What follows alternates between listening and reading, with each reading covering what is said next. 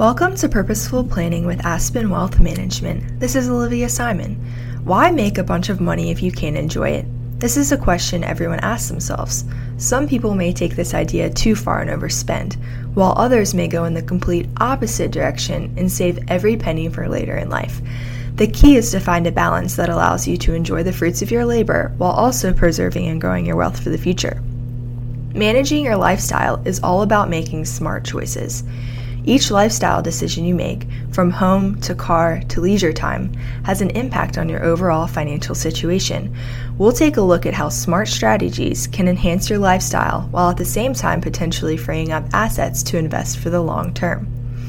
In his landmark 1943 study, Maslow places lifestyle choices on an ascending scale of importance, from basic needs to peak experiences that brings emotional satisfaction. Approaching our lifestyle choices in this way can help us separate our needs from our wants. After the basic needs of food and water comes shelter, which is our home.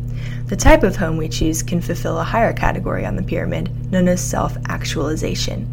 Tune back in tomorrow for episode 2 on choosing the best home and mortgage loan for your needs.